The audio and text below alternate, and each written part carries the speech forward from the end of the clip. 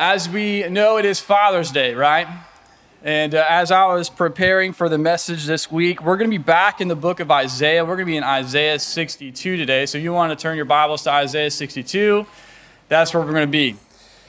But as I was looking at the passage in Isaiah 62, I came across a verse there in Isaiah 62, and the phrase says, "And you shall be called by a new name." And as I was thinking about that, I was thinking about Father's Day and how, for me, many of you guys know that my wife and I are fixing to walk into a new season of being parents. And so I'm fixing, I guess technically, I have the title of father. I mean, we just had this discussion literally right before the service. So yes, I'm a father, okay? It's crazy to think about, right? Because, for me, growing up, I always wanted to be a father. I always knew I wanted to be a dad, right? But that was always something off in the distant future. Never know when that would happen, and now it's like right here, literally just a few weeks away. So I'm kind of freaking out on the inside a little bit, just saying. But I'm excited. But the more I thought about it, it just kind of made me think about how crazy life can be and how throughout life, our titles and our names change, right? For example, when I was first born, I was just called a son, right? I was my dad's firstborn son, the only son. And so that was a pretty significant name for me, right? I was my dad's son. Okay, I'm the one who bears the name Shell. Okay, that's a lot of pressure, if you guys didn't know that. And then eventually, years down the road, thankfully, I went from the name of son to the title of boyfriend. Ooh, when I started dating my wife, right? Finally got that title. I was looking for it all my life. It took 27 years. Amen. Okay. So I got the title boyfriend, right? And then soon after that, I became a fiance. That's right. And then very soon after that, I became a husband. And not only a husband, but a son-in-law. So I become a son again, right? So we see that as you progress in life, we all experience this. And if you're young, you will. Okay, just hold tight. We get these new titles and these new names. Well, I share this just to show you that as we walk through this life, we inherit these different titles and these different names. And we begin to take identity in them. But the reality is that there's only one name that we should really be worrying about. One name that we need to truly find our identity in. And that's exactly where we're going to be looking at today in Isaiah 62. And what it means for us to have this new name that represents the only thing in this life that's worthy of our identity and worthy of our praise and adoration. And that's the name of Jesus. Okay? So our main point today is this. Our new name should proclaim the glorious zeal of the Lord in the coming salvation of his church. Now you guys are probably thinking, Josh, what in the world did you just say? We'll walk through this, okay? So don't worry about it. So the main thing though is this. The main question I want to ask you is this. Does your name, if I were to ask you to stop right now and think about if you knew what other people identified you as, that one particular name, what name would that be, right? Some of you are like, well, I don't even want to think about that. That's kind of a dangerous question because I don't know what people think about me, and now you're going to be thinking this whole time worry Nancy's out there like, oh man, what does this person think of me? What's that name? But does your name proclaim the zeal of the Lord? When someone looks at you and they say, man, when I look at Josh, this is who I see. I see a man who is fearfully and wonderfully made, seeking to pursue the Lord all the days of his life to proclaim his glorious name. Or they're looking at me like, oh, that's just Josh. He skateboarded one time. He told me a story about his camp name. That's pretty cool, right? No, because when we put on the new name of Christ, we are to be proclaiming his glorious name for all to see. We should have this newness in us that should erupt a passion to display his name. Okay, so let's read this together in Isaiah 62. If you guys would like to stand with me, that'd be great as we honor God's word.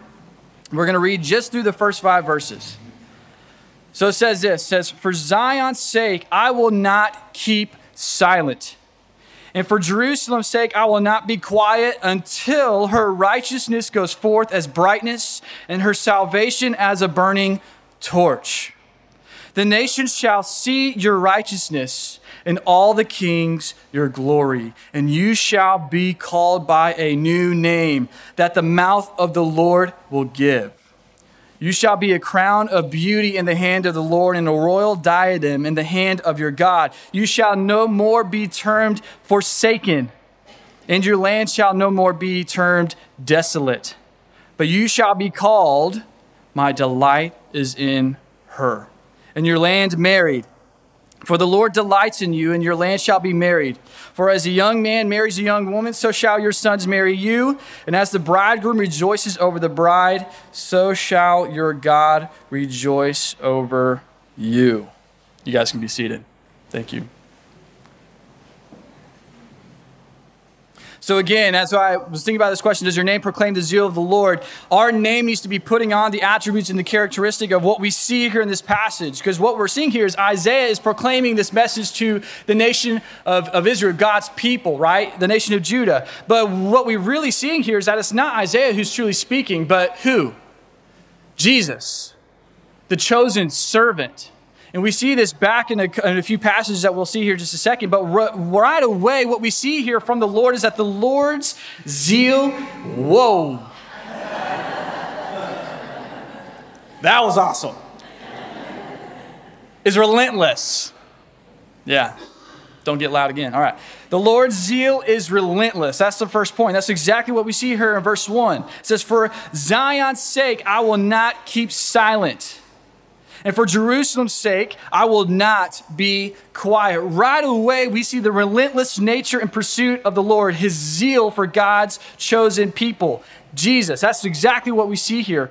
And for when he says, I will not keep silent and I will not keep quiet, these are words of action. Jesus isn't sitting back saying, oh yeah, those are God's people. I love them. I would desire for them to display God's glory. But I'm just going to sit back and see what they do. No, what does he say here? I will not keep silent. I will not keep quiet until, right? These are words of action and resiliency. And this is an action with an intended result. And that is ultimately the righteousness and salvation of God's people. And again, this is the purpose that we see of Jesus, the chosen servant, in this latter half of the book of Isaiah. If you go back with me to Isaiah 42, verses 1 and also verse 7, it says this of the chosen servant. It says, behold, my servant whom I uphold, my chosen in whom my soul delights. I have put my spirit upon him, and he will bring forth justice to the nations, to open the eyes that are blind, to bring out the prisoners from the dungeon, from the prison, those who sit in darkness. And also in Isaiah 61, verses 1 through 3, this is the passage in which Victor preached on last. It says this, the Spirit of the Lord is upon me because the Lord has anointed me to bring good news to the poor. So this is the chosen servant speaking here. And he says, he has sent me to bind up the brokenhearted, to proclaim liberty to the captives and the opening of the prisons to those who are bound, to proclaim the year of the Lord's favor and the day of vengeance of our God, to comfort all who mourn.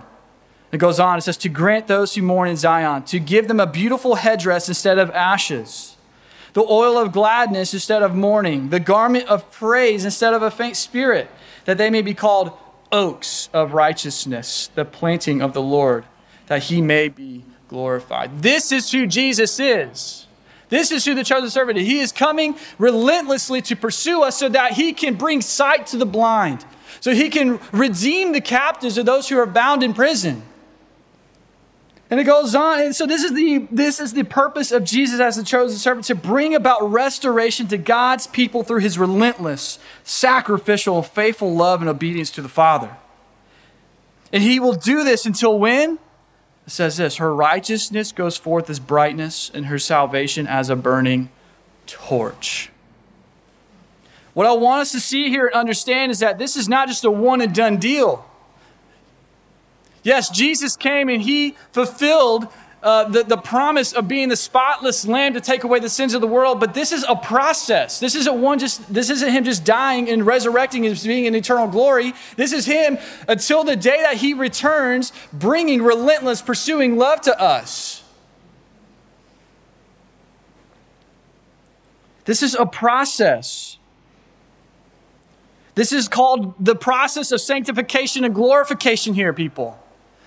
For the last 2,000 plus years, the gospel of Jesus has still been intervening on the lives of people. If it wasn't for the gospel of Jesus, I would not be here. You would not be here. You would not have a right relationship with him. So until this is a process that Jesus will continue, he will not keep silent. He will not be quiet until the righteousness goes forth as brightness and the salvation as a burning torch. He's talking about until he returns and he establishes his eternal kingdom. You see, just as the Spirit of Jesus is relentlessly pursuing the coming righteousness and salvation of his people, we should have the same desire and passions erupting in our hearts. Erupting in our hearts. Our spirit should not be satisfied in this world until the righteousness and salvation of God's people has come forth to all the nations. Not just to your household, not just to this church, not just to Columbus or Texas. I mean, Texas is big, but to the entire world, to all the nations. And what we see here is that we see this message from the chosen servant here, but if you flip ahead to the New Testament, we see the very same words of Jesus in Matthew 5 as he's given the Sermon on the Mount. This is one of my favorite passages of all time. Matthew 5, verses 14 through 16. It says this, it says, "You are the light of the world. A city on a hill cannot be hidden, nor do people light a lamp and put it under a basket, but on a stand, and it gives light to all the house. In the same way, let your light shine before others so that they may see your good words or your good works and give glory to your Father who is in heaven." Guys, these are action words. He is correcting the heart of men here, saying, hey, it's much more than just lighting a lamp and putting it under a bowl. That's not even his purpose. The purpose is for the light to go and shine forth to all to see. Just like a city on a hill that cannot be hidden. So again, just as we see the relentless zeal and passion of Jesus in this passage, so should we be pursuing one another into righteousness and into salvation. So that, y'all ready for this? So that we can ultimately become his radiant glory. If we are putting on the name of Jesus, we must become his radiant glory. That's the only proper result. Which leads me to the next point, number 2. The Lord's zeal displays his glory. And we see that here in verses 2 and 3. In verse 2, it says that the nations shall see your righteousness and all the kings your glory, and you shall be called by a new name that the mouth of the Lord will give. So as a result of having this same relentless passion of Jesus to pursue righteousness and salvation, we now become a beacon of light. We now become that city on a hill, that lamp or that light on a post for all to see. We become this beacon for those around us, and we ultimately become a precious possession in the presence of God.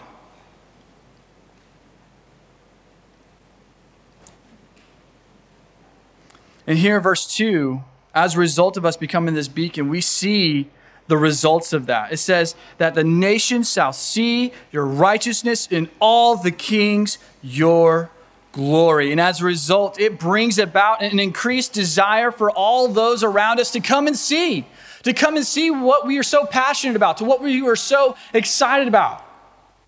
That is the eternal, radiant King, Jesus. We become these beacons so that way it just catches their eye and they see it and they're like, man, I don't know what they got, but I want it. And it attracts them. It's like one of those little blue lights for the mosquitoes. You know, it's like a Bug's Life. Don't look at the light. I can't help it. Okay, sorry. But it should be our pleasure and our honor to be a part of this process. Time and time again, we get so scared and so nervous about becoming this radiant glory. We get so scared about this idea of like, hey, do you know Jesus? Right? Guys, we should not be hesitant about it. We should be bold in proclaiming it because of the transformative work that Christ did in us. And you got to think, too, for the nation of Israel at this time, these words were powerful. Because you got to remember, these guys were walking in great wickedness. They were walking in an idolatrous way. They were literally separated from God, is what we're going to see here. But now they're hearing these words from Isaiah of the chosen servant who's speaking through him, saying that that the nation shall see your righteousness and all the kings your glory, and you shall be called by a new name that the Lord will give you. What a humbling moment. You can almost see the excitement in them, like, yeah, we get a new name.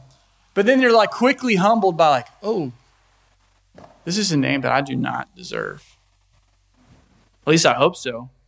And I hope that this is the same posture and the same attitude that we take in this. That we recognize like, yes, this is a glorious day that we get to receive a new name and our identity is changed. Our character is changed because of the righteousness of Christ. But man, I don't deserve it. And as great as this is, it doesn't stop just there. They don't just receive a new name. We don't receive just a new name, but rather we also get to put on the attributes of God that are on display for all to see. I mean, just look at what it says there in verse 3. It says, you shall be a crown of beauty in the hand of the Lord and a royal diadem in the hand of your God. It's not just a matter of an internal identity change, but rather it's a whole physical change here, people. When you put on Christ, when you receive the imputed name of Christ, it not only changes your heart, but it should change your entire character. So not only do they receive a new name, but they become the beauty of God through the zeal of Jesus for all to see. This is a complete transformation and one that holds true for you and I today. And if this doesn't cause your spirit to erupt with humble adoration to the Father, I don't know what will. So just so we're on the same page here, okay? So as a result of the zeal of the chosen servant Jesus and his relentless pursuit of what we see there in verse 1, we now receive a new name in verse 2, and we ultimately display his glory for all to see there in verse 3. But what I don't want us to miss is this, that this is the most significant thing about this, is that these things together culminate in the next point, that the Lord's zeal restores our identity. Our identity.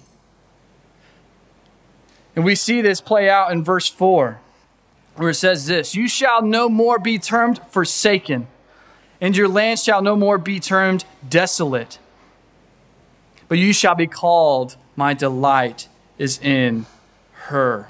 Israel, what we see here, goes from a nation that is forsaken and desolate due to their idolatrous and wicked ways to a nation that God now can find his delight in.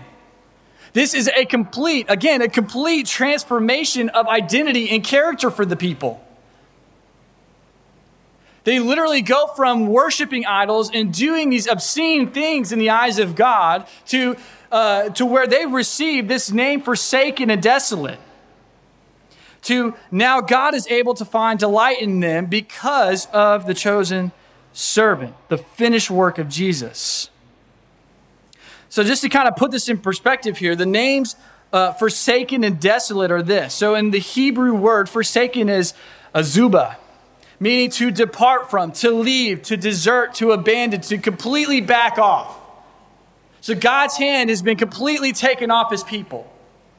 Okay? And the other word desolate is this. It's shemama. Say that 5 times fast, right? Yeah. Which means devastation or waste.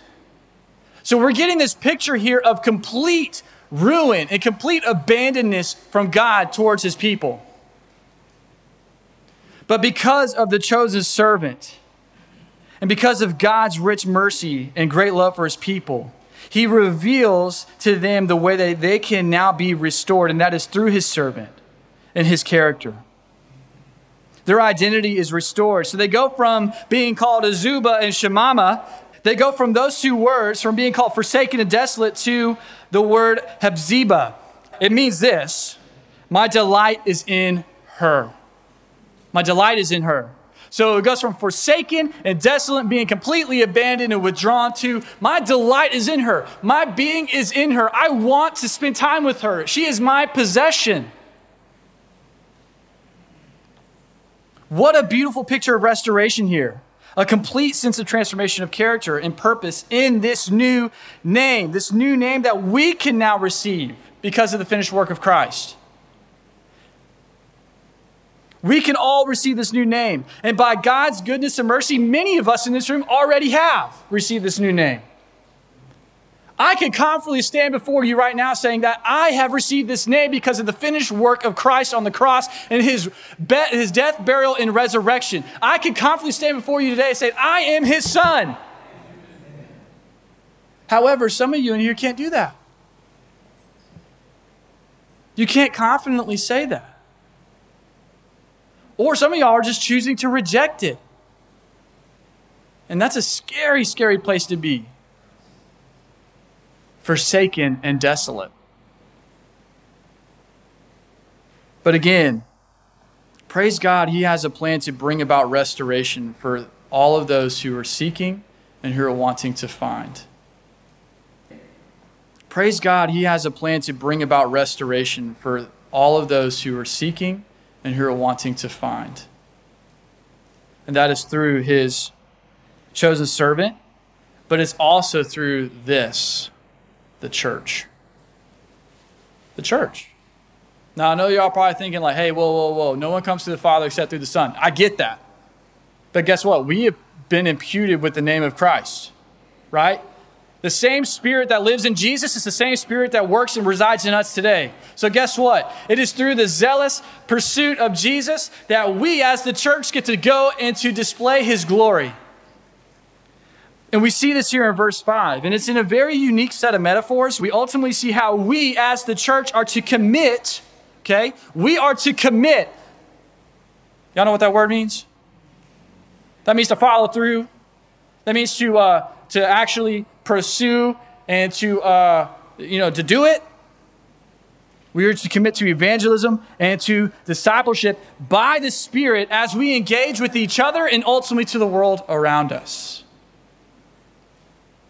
And that's what exactly. And so as we read here in verse 5, it says, "For as a young man marries a young woman, so shall your sons marry you. And as the bridegroom rejoices over the bride, so shall your God rejoice over you." So just as a husband, the bridegroom commits and loves his wife, the bride, so shall we as the body of Christ commit ourselves to the health and the growth of the church so that we can then go out and be the hands and feet of Jesus. But I don't want to be insensitive, because I know that some of us in this room today, we've had really bad experiences with marriages, whether as a child or you just experienced a really bad marriage. And the picture of a husband and wife is very skewed. It's distorted because of the flesh, right? And so we have this bad taste in our mouth towards what this picture represents. But I want us to understand here that this marriage in which he's looking at is not talking about a worldly, fleshly marriage. This is talking about a heavenly marriage, people. This is talking about Jesus, the true bridegroom, coming to take his wife as his own, which is the church, us. This is the image, the example in which we are to emulate. Not that of the worldly marriage, which fails because it follows the flesh, but rather the heavenly marriage between Jesus and the church, in which we are supposed to follow and to be an example of. So we must lay aside any broken picture of marriage that we may have, and we must recognize that the perfect marriage is between Jesus and the church, and that's what we're supposed to emulate as the church. And that's the only way that we as the church can be effective. And as we do this, this ultimately results in what we see there at the end of verse 5. It says that as the bridegroom rejoices over the bride, so shall your God rejoice over you. So if we are pursuing each other, whether it's your physical husband or wife, or it's us pursuing each other as the church, ultimately displaying the glory and the goodness of God, the end result is that God will rejoice over us. He will look at us and say, hey, my delight is in her. Look at that. That is her name. What a beautiful picture that is. But to put it plain and simple, this is the goal for us. You ready? Just as Jesus zealously pursued and fought for his people, the bride, the church, we too are to continue in the same zeal for one another into the world. We're ultimately driven by one goal. And what is that goal? To display the righteousness and glory of the Lord for all to see. It's not about us, people. It's never been about us, and it never will be about us. It's only about God's perfect righteousness and salvation. It is all about Him. And the moment we recognize that is the moment that we will begin to work together as the church, and we are able to go and to display the true glory of God to the world. We are to live up to this new name as the church in which we see here. My delight is in her, Hephzibah. We must put aside all of our worldly names, our titles, our identity, and put on the name that has been imputed into us through Christ. Many of us here today can testify to the redeeming work of Christ. Many of us can stand before this congregation saying with great confidence and assurance that we have been redeemed and restored by the work of Jesus, and that we now have salvation through His name. But I also am very aware that there's people in this world, in this community, in this room that cannot do that. They are choosing to walk as desolate and forsaken rather than as my delight is in her. And so I'm just going to give a time here in just a minute for anybody in this room who is feeling that, like they just don't know where their identity is and they don't understand their name or if they're called by the new name, to come and to clarify that. But as I said, we all have names and titles in this life. But my question is this: is your current name worth clinging to? Again, if I were to ask you, like, hey, if you knew what people identified you as or what they called you, would you be comfortable with that? Would you be able to cling to that? How would you feel? So is your worldly name worth clinging to, or your title, or whatever the case may be? Or do you want this new name, one that is worth clinging to with every single fiber and passion of our body? So let's pray. Father, we just come before you, and Lord, we are just so thankful for your word and how it, even in the Old Testament, it speaks to the truth of the New Testament and the coming promise of Christ. Now, He came to fulfill it. And God, that as a result of His coming and the result of Him coming to die and to rise again, ultimately seated at the right seat, Father, we now can have a new name. We can now have new identity, new restoration in you. We are no longer called forsaken or desolate, but God, we are now called, my delight is in her. And Lord, we thank you for that. And I pray that if anybody is here today and they do not know what that means and they have questions about it, that they will come and they will make it right. But Lord, again, we thank you for your word. We thank you for your goodness, and we thank you for your truth. And ultimately, we thank you for your Son, Jesus. It's in His name that we pray. Amen.